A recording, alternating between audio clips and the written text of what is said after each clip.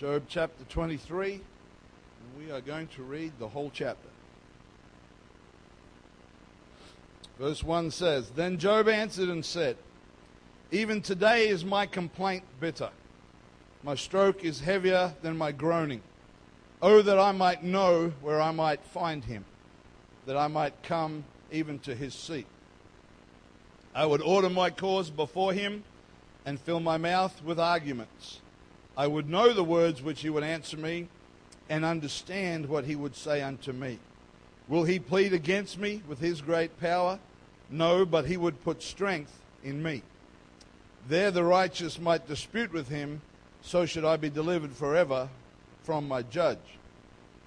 Behold, I go forward, but he is not there, and backward, but I cannot perceive him. On the left hand where he doth work, but I cannot behold him. He hideth himself on the right hand, that I cannot see him. But he knoweth the way that I take. When he hath tried me, I shall come forth as gold. My foot hath held his steps. His way have I kept and not declined. Neither have I gone back from the commandment of his lips.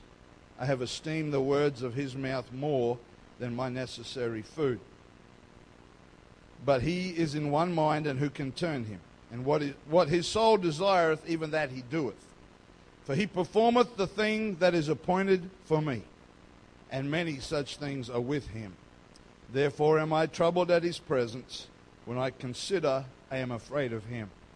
For God maketh my heart soft, and the Almighty troubleth me, because I was not cut off before the darkness, neither hath he covered the darkness from my face. Let us pray. Father, we thank you for your presence. We thank you for your word. We thank you for the privilege it is to gather together in this place and to worship you together. And Lord, we pray that you would be with us as we open your word. Speak to us, Lord. Use me, anoint me, Lord, to bring that which you've laid upon my heart. Father, we also want to lift up Sister Linda Finlay this morning. You know exactly what's going on with that issue with her knee, the troubles that she's had. Father, we ask you for complete healing. Take away the cause of that situation. Take away the pain, the discomfort. Let it be strong and healthy and functional, we pray. In that name that is still above every other name, the name of Jesus. Amen. That's the Lord.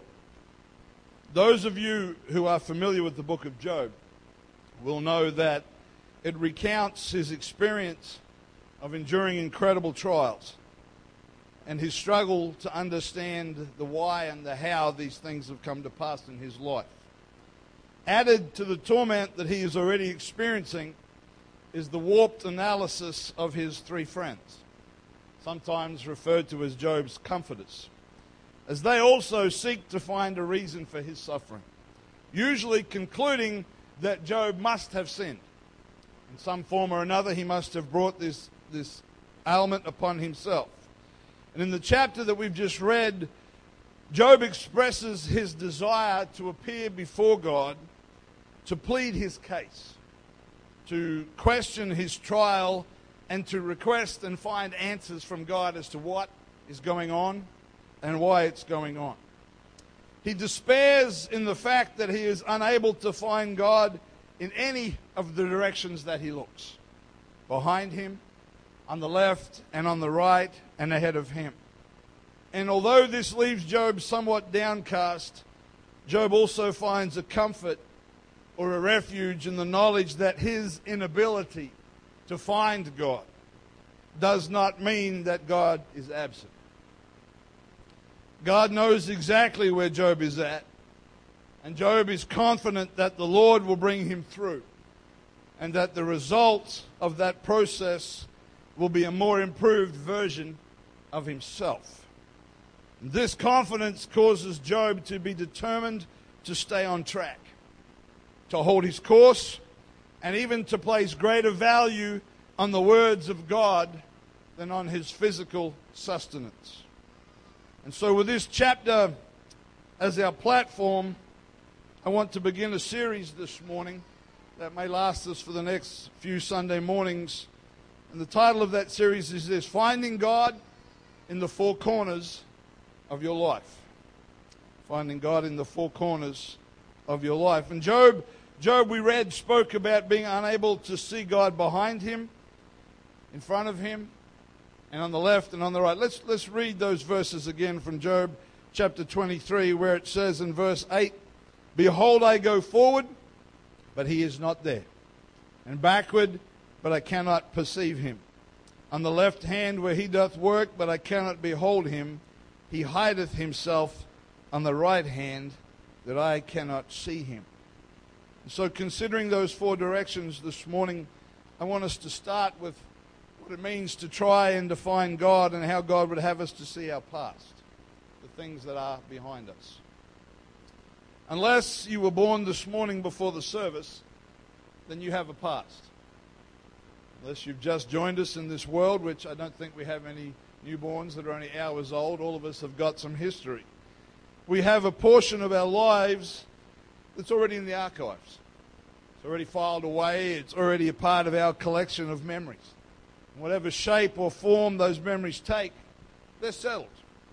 It's done. It's dusted. We cannot erase them. We cannot rewrite them. Nor can we go back and make a second or third attempt at those areas that, if you're anything like me, you'd like a better outcome for. If we were able to somehow go back in a time machine, I'd probably spend more time in the past trying to fix it up than I would in the future. I think maybe that's why the Lord doesn't allow time travel. We just mess everything up.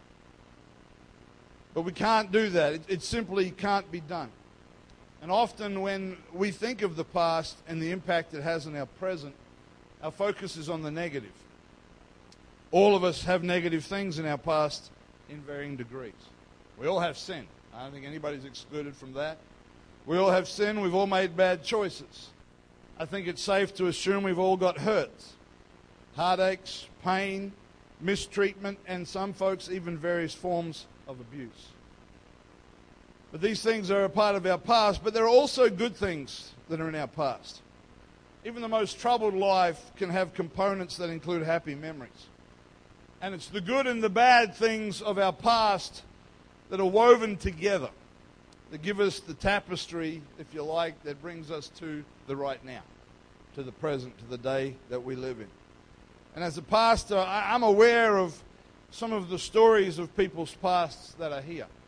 I'm also aware that some of those stories involve incredible trauma. There are some of you that have been through some things that are hard to comprehend, hard to understand why these things happen. And yet your presence here and your faithfulness are testament to the mercy and grace of God and His ability to take our past, to forgive, to heal, to restore, and even to glorify Himself through it. Amen. God, we need to understand something very clearly. God does not cause our suffering. God does not dish out suffering. He is not a sadist. He is not looking for opportunities for us to be in pain. He does not cause suffering. Sin is the rootstock, if I can put it that way. It is the stump of all suffering. All suffering in one way or another is traced back to sin. Neglect, abuse, loneliness, hopelessness, wickedness are all a product of fallen humanity that is promoted and encouraged by the devil. We can't blame the devil, but he certainly encourages us to participate in those things that cause us to feel and experience pain. And as long as mankind chooses to separate themselves from God, the suffering and the heartache remain unchanged. As long as we refuse to acknowledge that God loves us, that He exists, that He died for us, that He wants to save us from our sins, our heartache stays with us as it is. The suffering is resident. It stays with us. And it only serves as a source of grief. There's nothing positive about that pain, but it is a source of anguish. But when the brokenness and heartache that we have are brought to Jesus, surrendered to Him, even when we're afraid to do so, and if we're honest, sometimes we are scared to allow Him to have unrestricted access to our hurts and the agonies of our past. But when we do that, when we are willing to do that, He takes, if I can use that analogy, those threads of our lives that seem to be full of nothing but darkness, where light is absent, and He's able to weave them into a new tapestry that's of His design and His purpose and His understanding. He does not, we have to understand this as well, He does not make them disappear as though they've never happened, even though sometimes we wish He would. We wish He would take the pain and the heartache and somehow hit the delete button and it would no longer exist on our hard drive. But He does not do that. See, this thing we're in is real life. It's not a Disney movie. It's not a happily ever after, although it will be when we get to the Lord. But you cannot just make your past vanish. You can't just have a mind wipe and start again. Although many of us would like to be able to do that. But He uses even the dark threads to become a part of a complete image that is composed of all of our experiences. Not some of them, but all of them. Amen. They not only allow you to experience Jesus as a healer, but they can also be a part of you becoming an instrument to minister healing in the lives of other people. Amen. There is a saying that some might say is a cliche, but it's accurate. It says that hurt people hurt people. In other words, when you have been hurt, you are more likely to hurt. Because in our pain, we respond from a position of hurt, and it's usually not a calm, measured response, but it's something that is defensive. It's retaliatory. We're trying to, with somebody has touched part of us that hurts us, and so we want to hurt in return. I heard something the other day that said something along these lines. I didn't write it down, but basically the thought was that when someone is unkind to us, or they are unpleasant or even just nasty, they're probably being that way as a result of what is going on within them. And that doesn't excuse their conduct. We're not saying, well, it doesn't matter. I don't believe that's the principle here. But the principle is that if we want to do what God would have us to do, we should not be unkind in return. Because what they need is God's love. What they do not need is us reflecting their unpleasantness back in their face. We are not supposed to be a mirror of somebody's pain and reflect it back upon them. It is a true statement that hurt people do hurt people. Amen. But healed people can help to heal other people. Now, I know without a doubt that I've never healed anybody yet, but Jesus is the healer. He is the one that can heal every brokenness, every heartache, every pain, every situation. But He can use you when you have hurt that He has healed. He can use you to walk beside somebody else as He takes them through the healing process. I believe we need to be careful that we don't say, I understand exactly where you're at, because everybody is unique, but we can say, I've been somewhere similar. I've been hurt. I've been in that place of despair, and the Lord brought me through. Let me be an encouragement to you while He heals your brokenness. Amen. And walk beside them through that healing process. Amen. Nobody cares more about you than Jesus does.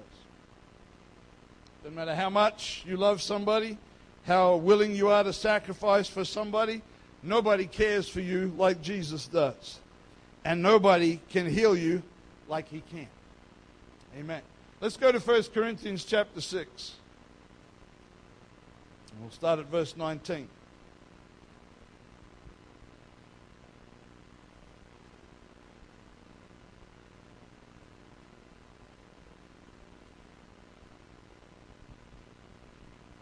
First Corinthians 6 and 19 says, what? Know you not that your body is a temple of the Holy Ghost which is in you, which you have of God, and you are not your own? For you are bought with a price. Everybody say, bought with a price. Therefore, glorify God in your body and in your spirit, which are God's. Amen. When we are born again of water and spirit, as the Bible teaches us, often we only think about that from the viewpoint of a looking ahead perspective. We think about how that I am saved from my sins now, and if I walk with God, that I'm going to make it to heaven. And that's the truth. We believe that. Amen. That's our hope. We're going to be with the Lord. But the Scripture says that we are not our own. That He paid a price for us. That He purchased us. Now, we don't like to think about that concept because it has a negative connotation with humanity. We think of slave trade and human trafficking and that kind of thing. But Jesus didn't pay for us in that sense. He paid for us in that He paid our debt. And because He paid our debt and redeemed us, He owns us.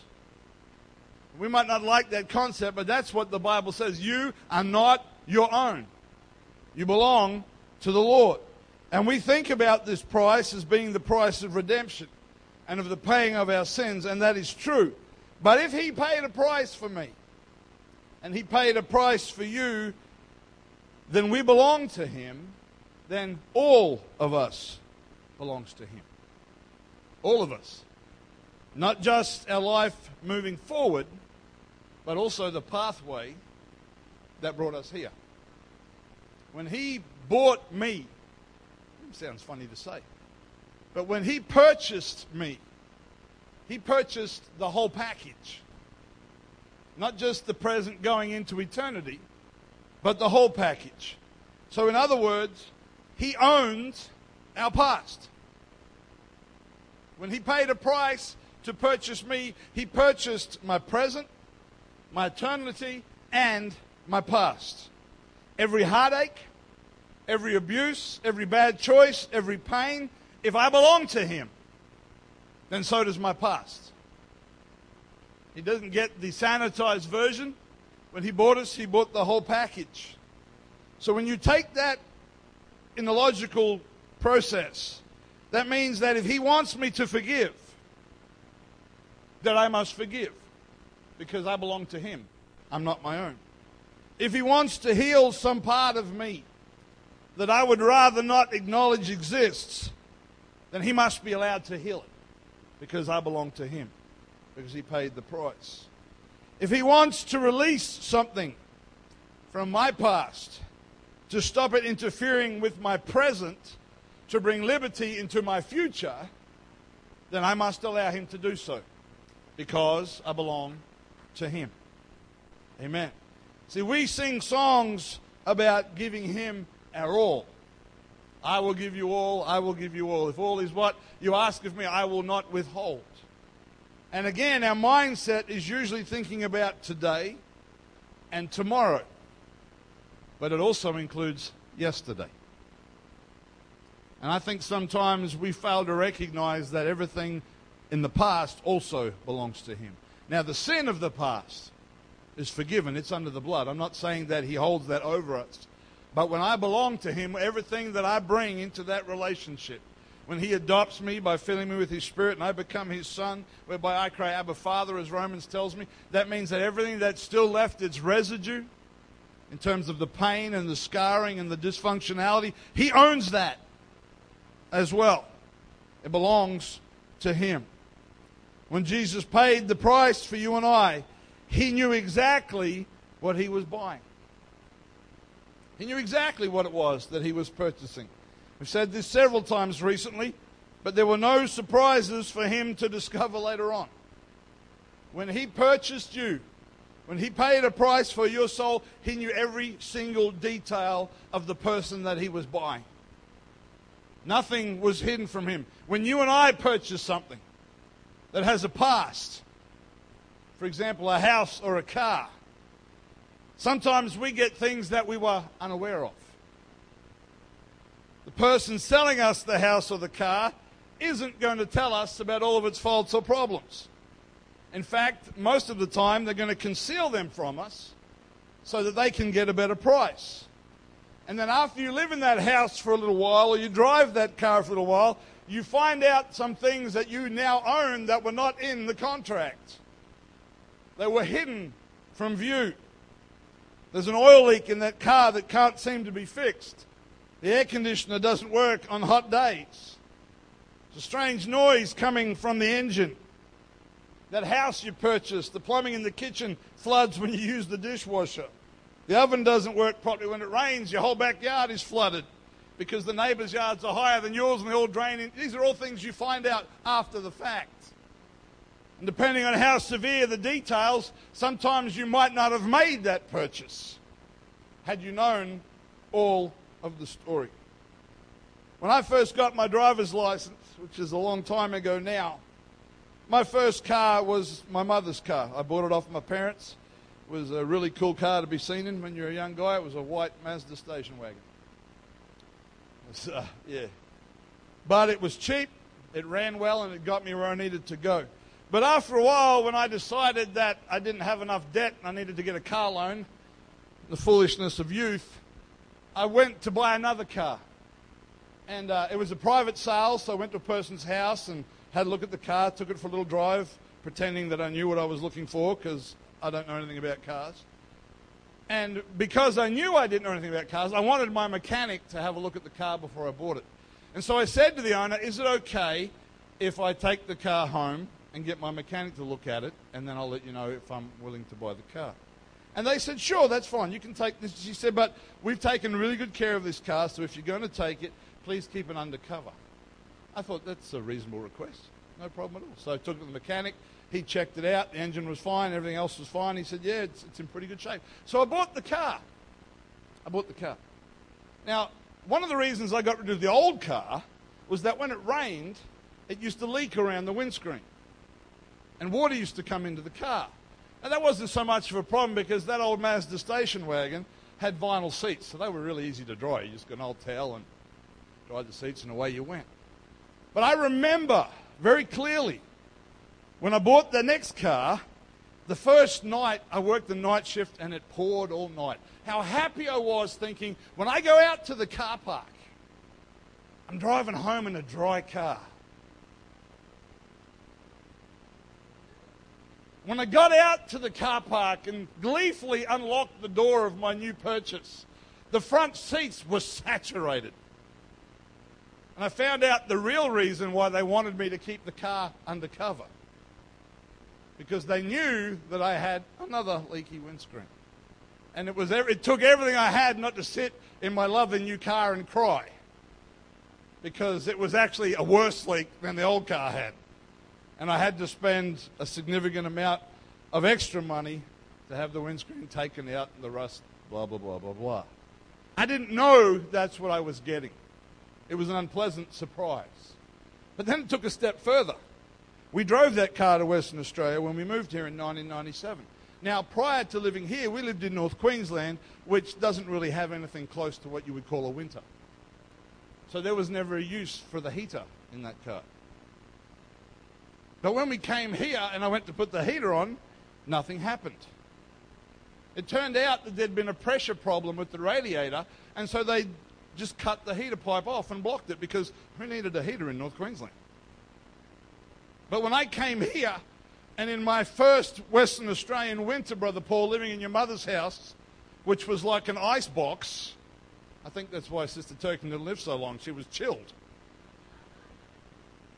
But that house, when I would come out at 5 in the morning to go to work and it would be 1 degree or less and hit that heater and all I got was cold air, I found out another surprise. Other than those two things, it wasn't a bad car. Till it ended up blowing enough black smoke to hide the entire street and it had to go. Amen. But you see, when God paid the price for my soul and for your soul, He knew every leak, every flaw, every single damaged part. There were no surprises like when I bought that car, and I'm sure some of you gentlemen particularly could stand up and take turns telling stories about the lemons that you've bought through the years as well. Brother Glass tried to sell me a dud in Townsville years ago. He bought a car, it turned out to be a lemon. He did his best to convince my cousin and I to buy it off him, but we didn't want to know about it. Because you buy things and you don't know. But the amazing thing about the love and the grace and the mercy of God is that when He went to the cross and paid that price, He knew every single flaw that I had. He knew every part of me that didn't work properly, every heartache, every hurt, every bit of brokenness, every dark thread in my history. He had the whole list. And yet the Bible says that he was still willing to go through with the purchase, knowing what he was getting, knowing the duds, if you'll excuse me, that he was buying, knowing the broken humanity that he was willing to give everything for. He knew every single failure that I would ever make, and he still paid the price. And the devil would come along and whisper in our ears and say, you are a failure. You are not worth the love of God. And the thing is, those things are correct. But he knew it when he purchased us. He knew it when he laid down his life, and he did it anyway. And so when the devil whispers in our ears and says, you failed too many times, you just done the same thing again and again and again, we can say, but he still paid for me. Hallelujah. Hallelujah. Because he knows that despite all of my issues, somebody said that person's got more issues than the Time magazine, and I understand that concept. Despite of all of my issues, he is able to heal, to restore, and to fashion an earthen vessel, and then for reasons sometimes I do not understand, to fill it with his Spirit and demonstrate his power through that flawed and broken vessel that he's still working on. Because there are sometimes it leaks out of me when I'm not the vessel I'm supposed to be. But he says I'm still going to pour it back in. We'll patch that up. We'll fix that. We'll remake that. We'll remold that. I'm still going to pour it in. Even when I spill it. Even when it leaks out of me. Even when I contaminate it. He pours in again because he said, I paid for it. I earned that vessel.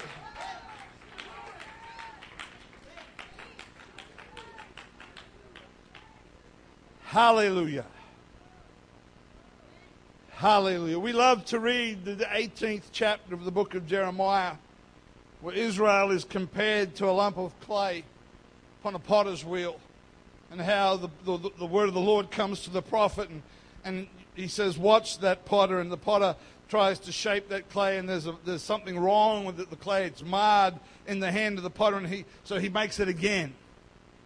And the Lord says to Jeremiah, I can do the same thing with Israel. Even though there are flaws, I can make it again. And we read that passage and we think, yes, God is able to work in us. He's changing me into his image. And that's all true. But what we have to realize is that the lump of clay that is me on the potter's wheel, and the lump of clay that is you on the potter's wheel, sits there including our past. It includes our heartaches, not our sins. They're gone. I wish that when I was baptized that every memory of every pain and every flaw and every shortcoming was gone, but it's not. And when he takes me as that lump of clay and puts me on that wheel and begins to fashion it, even though my past is in there, he's working. He's molding.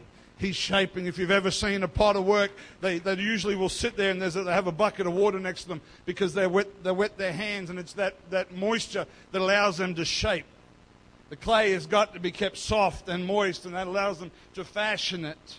And he keeps taking his love, reaching into that bucket of his mercy and applying it and putting a little pressure and fashioning that ugly looking thing that was just a lump of dirt in the ground into a vessel that he's willing to put his Spirit into. We have to be careful that we don't sanitize where we're at in our walk with God. He bought everything. He owns every part of who I am. And when he took us from that field, you see, the potter would go out to the field and take the clay out of the earth. That's why when Judas was buried, they buried him in a potter's field, because the ground was dug out. It was an easy place to bury somebody. There were ready-made holes. And often the poor and those that they didn't know who they belonged to were buried there. But when the potter goes out and he digs his shovel or whatever implement he was using into that ground and takes out that clay, it's full of all manner of things. Just like you and I, and he knew every single detail. He knew everything that was in us, every heartache, every trauma, every deep, dark secret, and he took it out anyway.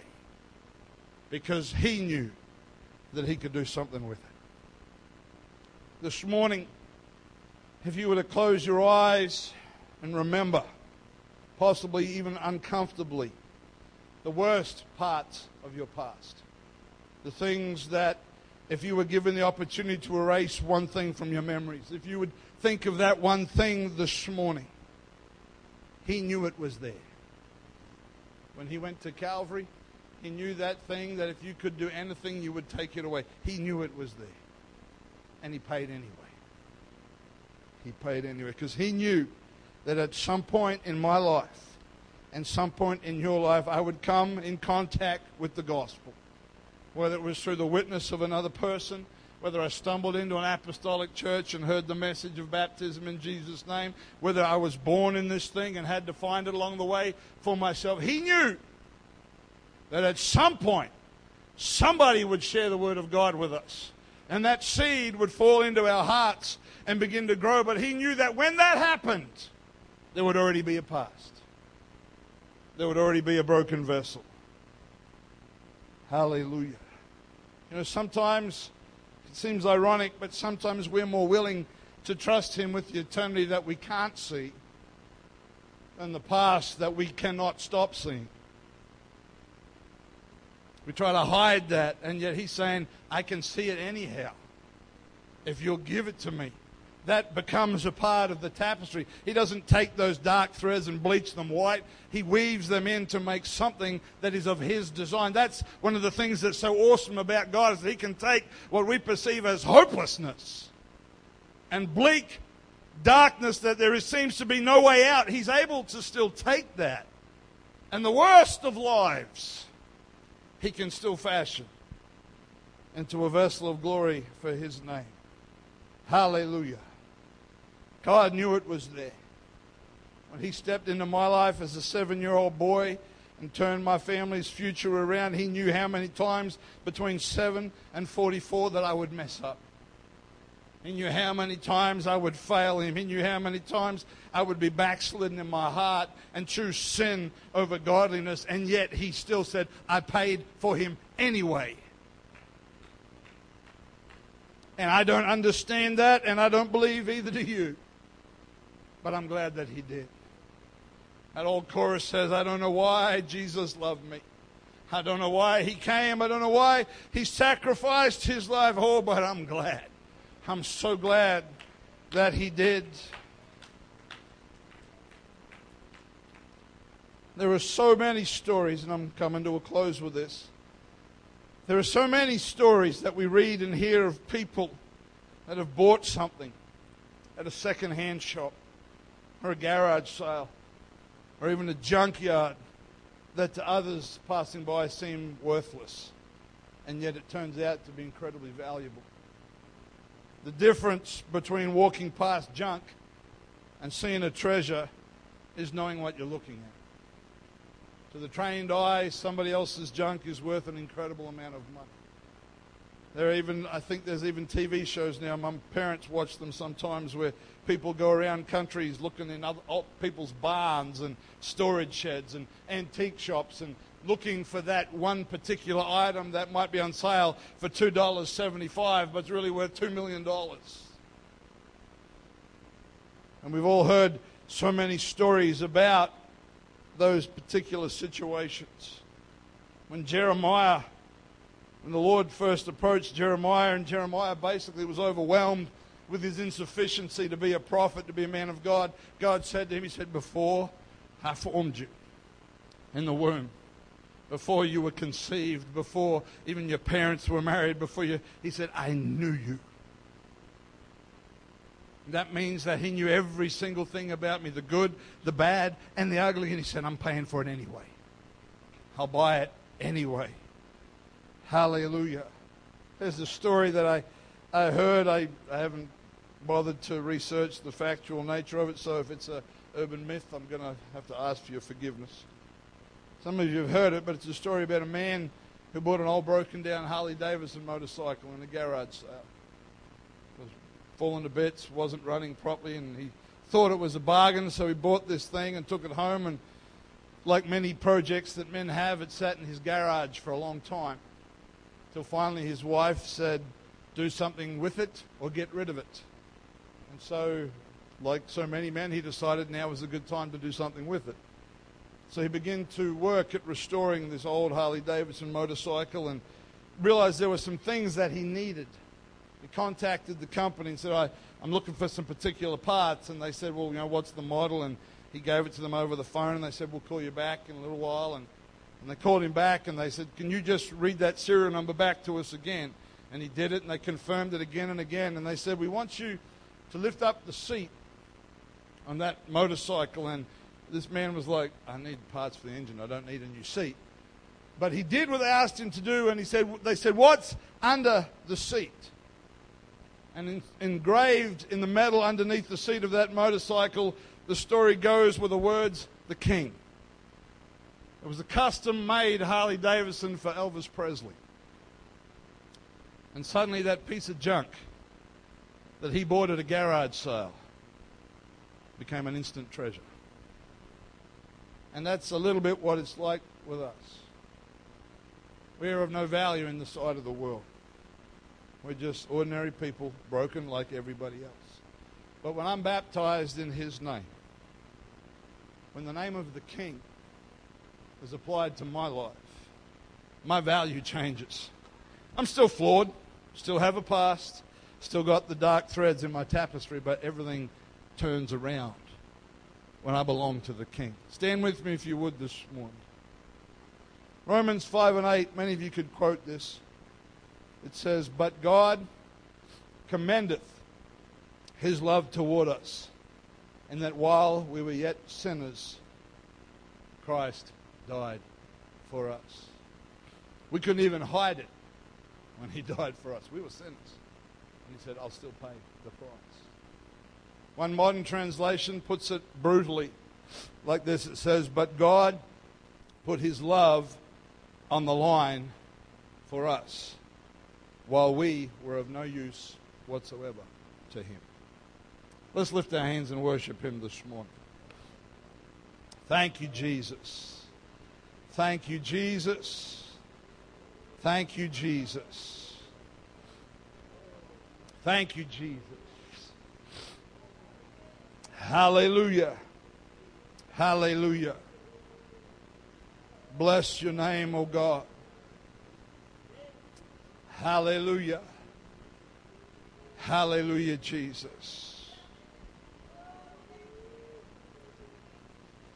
Even though the scars of sin and the damage of bad choices may fill your past, when we give that to Him, He's able to take situations that were hopeless and show us how they can provide hope. He's able to take all of our mistakes and our mess-ups somehow beyond our understanding and weave them into His design for our lives. Not everything in our past is negative. Let's not finish on that this morning. So much of what He's done for us is a testimony of His keeping power. We can look back and see the hand of God again and again and again, even when we weren't serving Him. I can look back at times in my youth when I was backslidden and my heart was far from God and standing where I stand, I can see that God kept me